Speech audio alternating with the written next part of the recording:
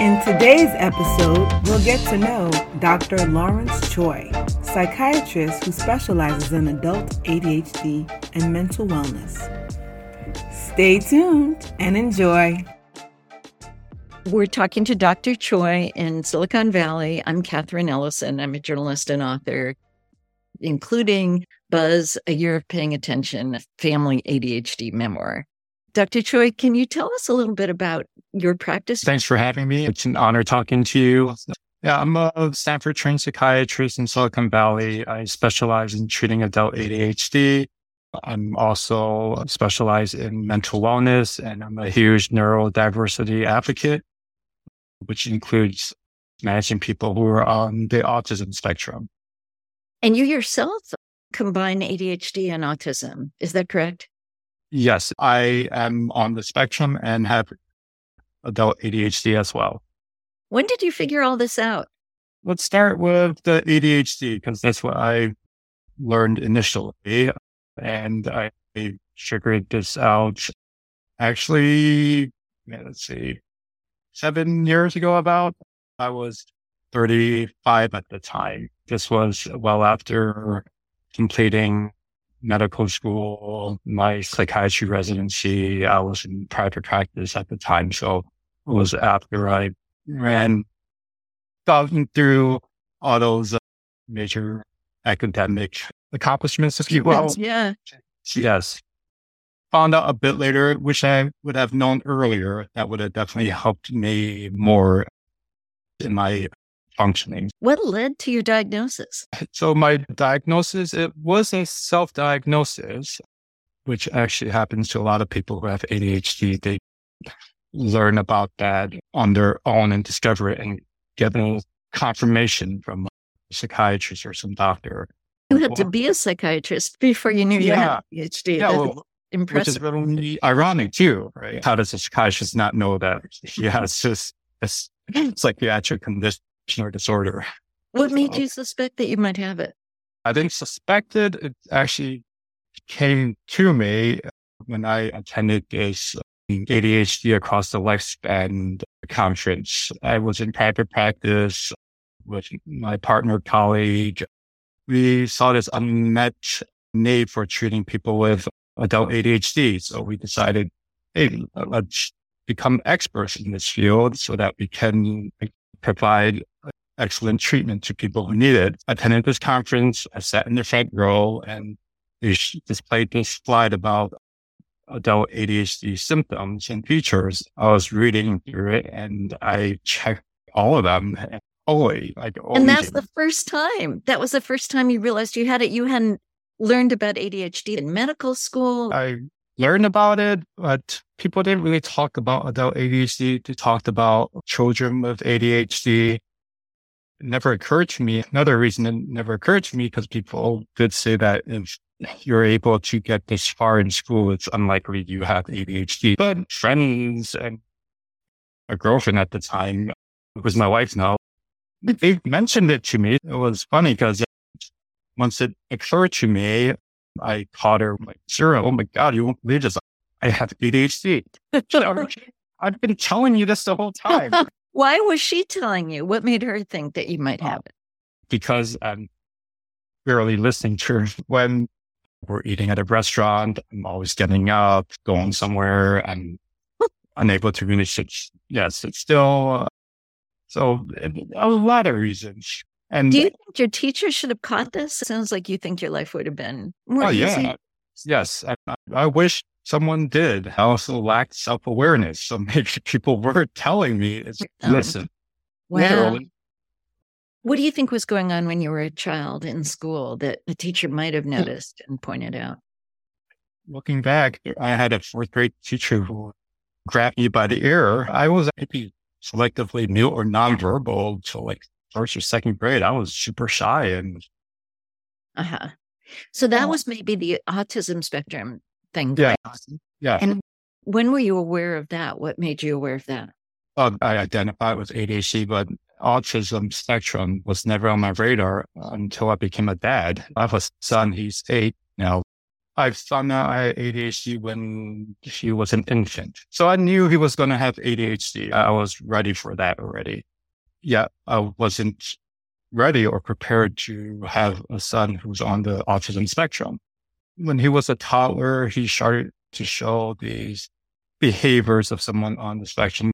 If we brought him to a noisy restaurant, he would scream, yell, he would run off.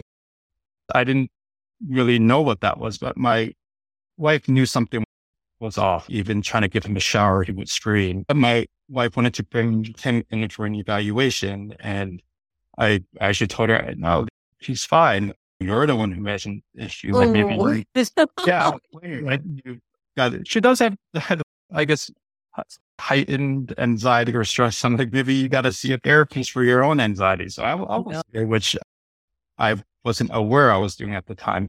A evaluation for diagnosing a kid on the spectrum, it's a long process. It takes 6 months to a year. So all this time I was very unsupportive toward my wife. When she brought up that these psychologists are thinking that you might have autism, like, no way. They don't know what they're talking about. What's their clinical background? I was very dismissive.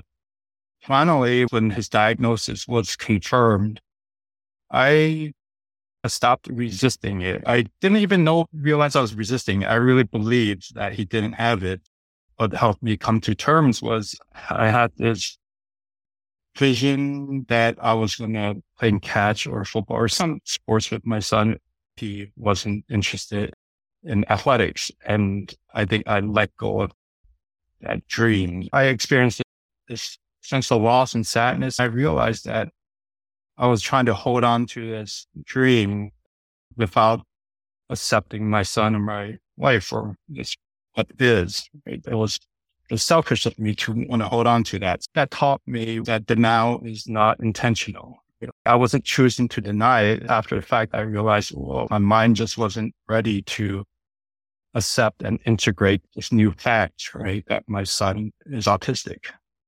That's profound what you said before about self-awareness. You can be getting these judgments or information from the outside world and you're just not ready to accept them yet. It sounds like looking at your son's behavior helped you understand, maybe hark back to some memories you had. Yes. Then I started thinking, well, I actually have a lot of autism spectrum features myself. And it helped inform me that my dad, that he has autistic features and he definitely meets criteria for like autism. Yes. It's quite common in Silicon Valley. ADHD and autism might be particularly common in this culture of entrepreneurs. Yes. People, some very successful people in their careers. Yes. Yeah. People in STEM, right? Like engineers. Yeah. And so there is a high prevalence of this. And what I see in my clinical practice are people come seeking evaluation or diagnosis for ADHD, and I oftentimes have a conversation with them. Have you ever considered autism spectrum? And their mind's blown, or some people might feel so validated. They always knew something was coming up and they just weren't able to put their finger on it, what's going on. It sounds like you have a wonderful source of compassion for people in your practice because you can definitely identify with some of their struggles. Yes, absolutely. I'm very open and transparent with patients. So I oftentimes tell them this, even during initial evaluation. Like maybe they Google me, they know this about me, and they do appreciate that I'm more speaking with them rather than at them. That's a wonderful way to put it. Yeah. Yes. Yeah. So have you made up with your wife after all that? Oh, yeah. She's forgiven me. She has, for her to even want to be with me, even without knowing I had ADHD or on a spectrum. Do you ever worry that people wouldn't want to see you because of your diagnosis? Or are you very open about it? Yeah. Do I worry about the potential stigma? Great question. I guess I was like the founder or owner of the business, so I can create my own rules. Yeah, so that was never really a concern. My philosophy and approach is courage and transparency. If you can live with the authenticity, it, it'll come back in a positive way. And if it creates challenges then or issues with someone, then maybe that's not a type of system or relationship that I would want to be a part of. And what do you do for your ADHD? How do you handle it? Yeah. Yeah. This is something I talk to patients about too, that having ADHD or knowing it is a life sentence. It's the way our nervous system, our brain is wired. So there's no escaping it. In order to deal with it, because it is something that's at the front of my mind every day. If I'm not deliberately managing it, it's a slippery slope. It starts with taking medication and supplements. What kind of supplements do you take? A bunch. And antioxidants, supplements to help improving cognitive functioning. What kind of supplements? Which is a powerful antioxidant. The ADHD brain or neurotypical brain is very susceptible or vulnerable to oxidative stress. Even stimulants can increase oxidative stress. And it is true, like stimulants can cause neurotoxicity. Yet dose matters, right? Methamphetamine is a form of amphetamine. And everything in nature at some point, some dose will be toxic, right? So sure. The doses that we're using in treating the brain, it's not toxic at that level. In fact, for people with ADHD, it's beneficial in developing the brain. That's a conversation I have with patients. If someone has undiagnosed ADHD and a child who doesn't get treated with medication, their brain is a neurodevelopmental condition. So their brain will lag behind in development and may not even fully develop depending on some lifestyle choices. For example, if they get into substance use. For sure. Yeah. So I was drinking and smoking a lot to cope. I was going to ask you how you got through college and medical school with these from drinking and smoking. And looking back now to knowing that I was on a spectrum, so there's sensory overload, right? That is a phenomenon. When I would mask, because I would be masking throughout the day, it does consume a lot of brain energy and stress. So at the end of the day, I'm just wiped. What I do is I would drink to numb myself. Yeah. Or after an exam, I would just really get smashed. And of course, that worsens my brain health. Yeah. I wish I had known what I know now. At the same time, I think having gone through those unique experiences allows me to actually be very sympathetic, compassionate, understanding of what people who are neurodivergent go through, how hard it is. Yep.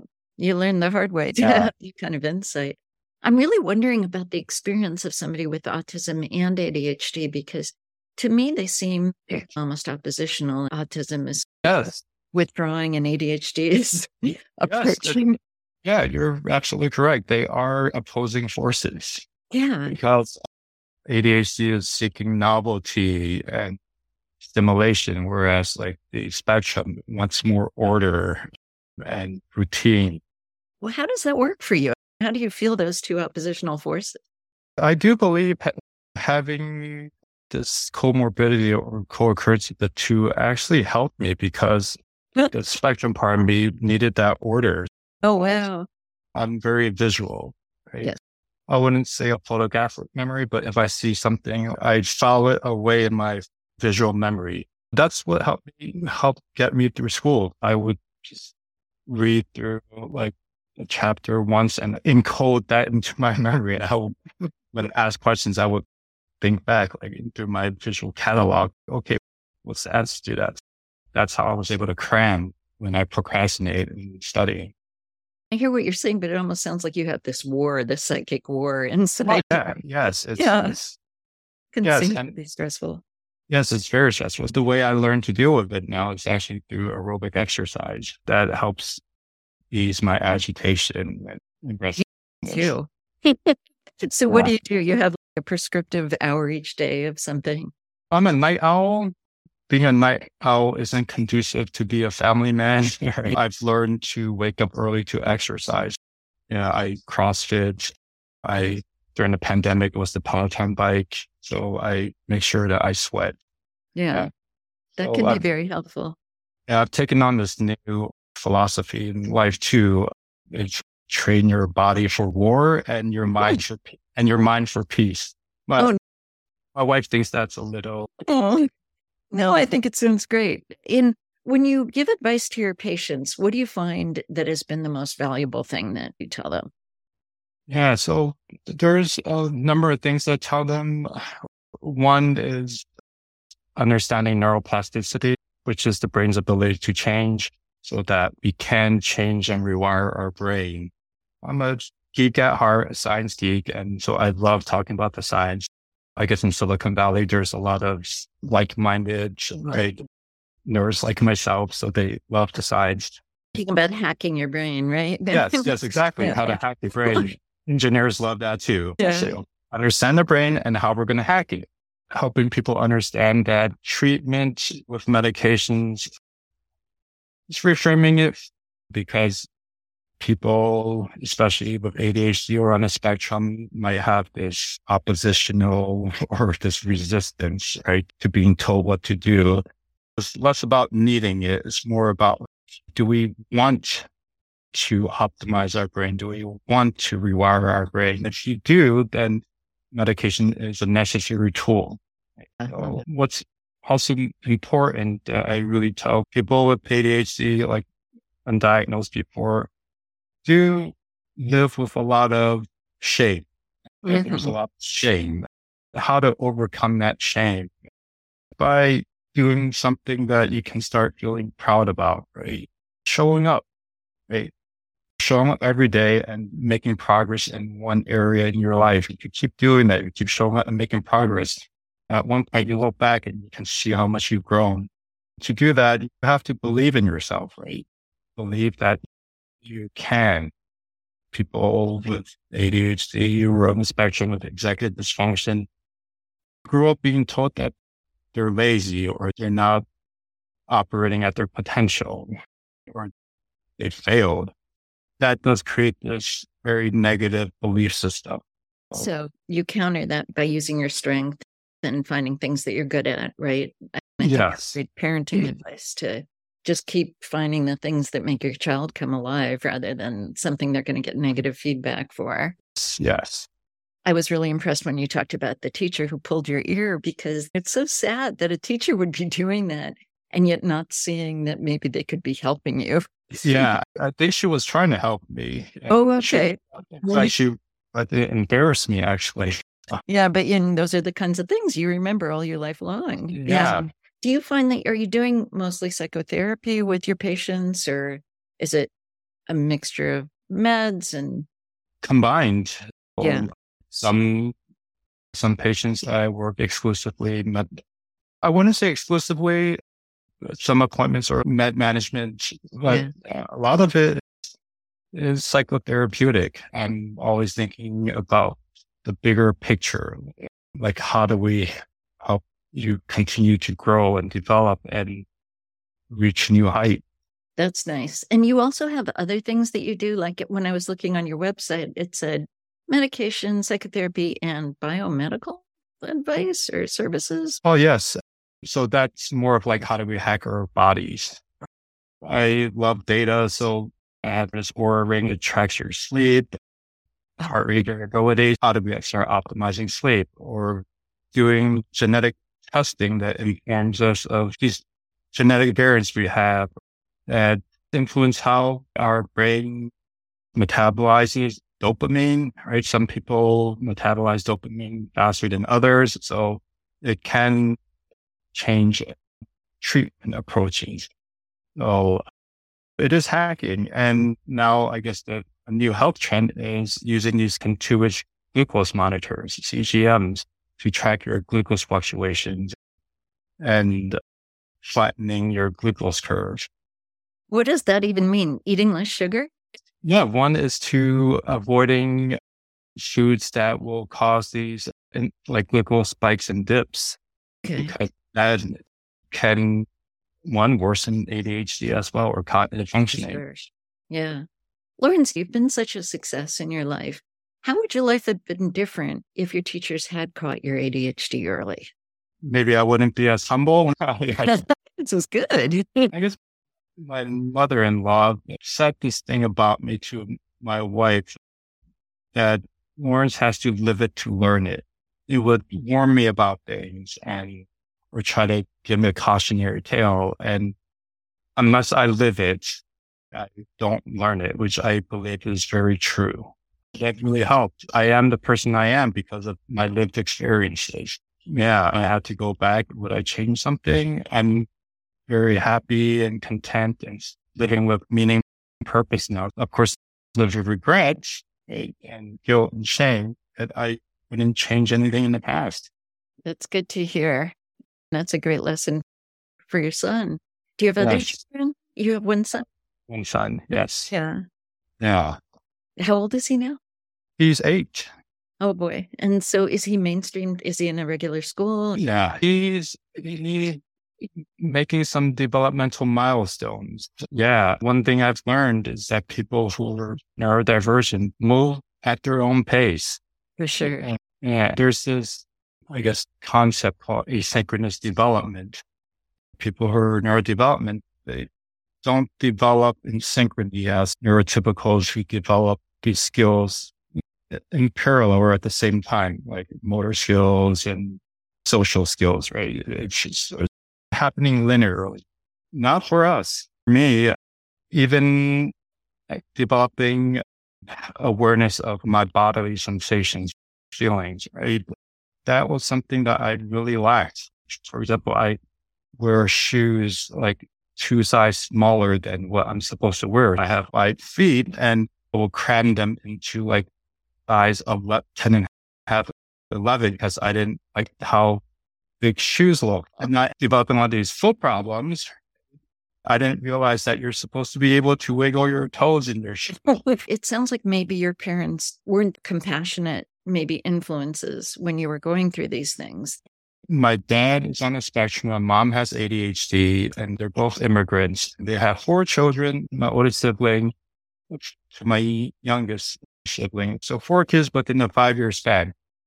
They were stressed. They were in survival mode, and they have executive dysfunction themselves. So yeah, they're doing their best. Yeah, we did lack a lot of guidance and structure.